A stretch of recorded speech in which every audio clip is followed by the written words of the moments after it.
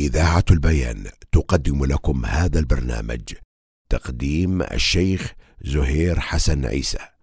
الحمد لله حمدا كثيرا طيبا مباركا فيه، والصلاة والسلام على رسول الله وعلى آله وأصحابه ومن تمسك بسنته بإحسان إلى يوم الدين.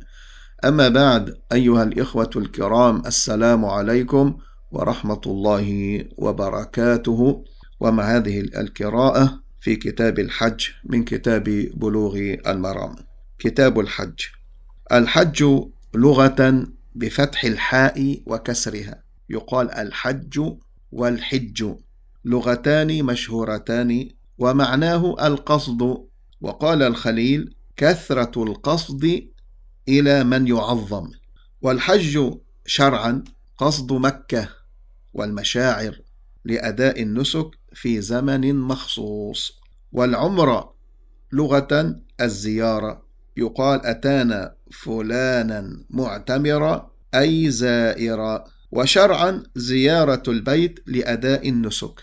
ونسك العمرة إحرام وطواف وسعي ثم حلق أو تقصير. ونسك الحج هو ذلك مع ما يتعلق بالمشاعر من وقوف ومبيت ورمي. والحج أحد أركان الإسلام، فرض بعد فتح مكة في السنة 9 من الهجرة على الراجح. وقد فرض الحج بقوله تعالى: ولله على الناس حج البيت من استطاع إليه سبيلا ومن كفر فإن الله غني عن العالمين.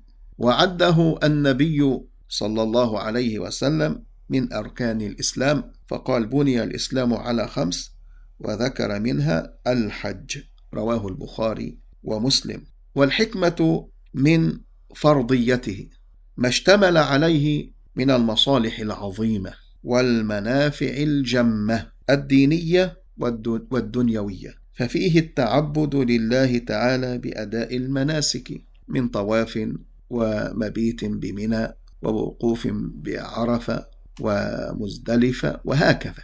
وفيه بذل المال، ففيه عبادة بدنية وعبادة مالية ببذل المال وإتعاب البدن في طاعة الله تعالى والتعود على الكرم والبذل.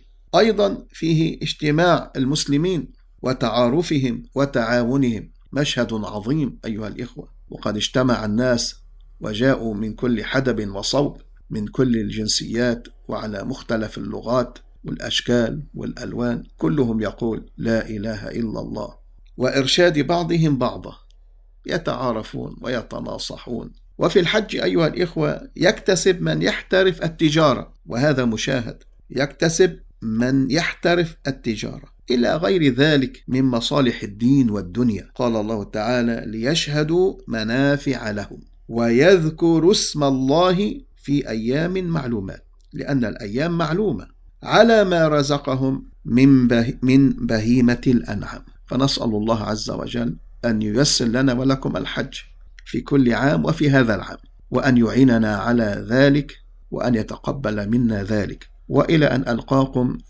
في حلقة قادمة بمشيئة الله تعالى، أستودعكم الله الذي لا تضيع ودائعه، وأصلي وأسلم على رسول الله، والسلام عليكم ورحمة الله وبركاته.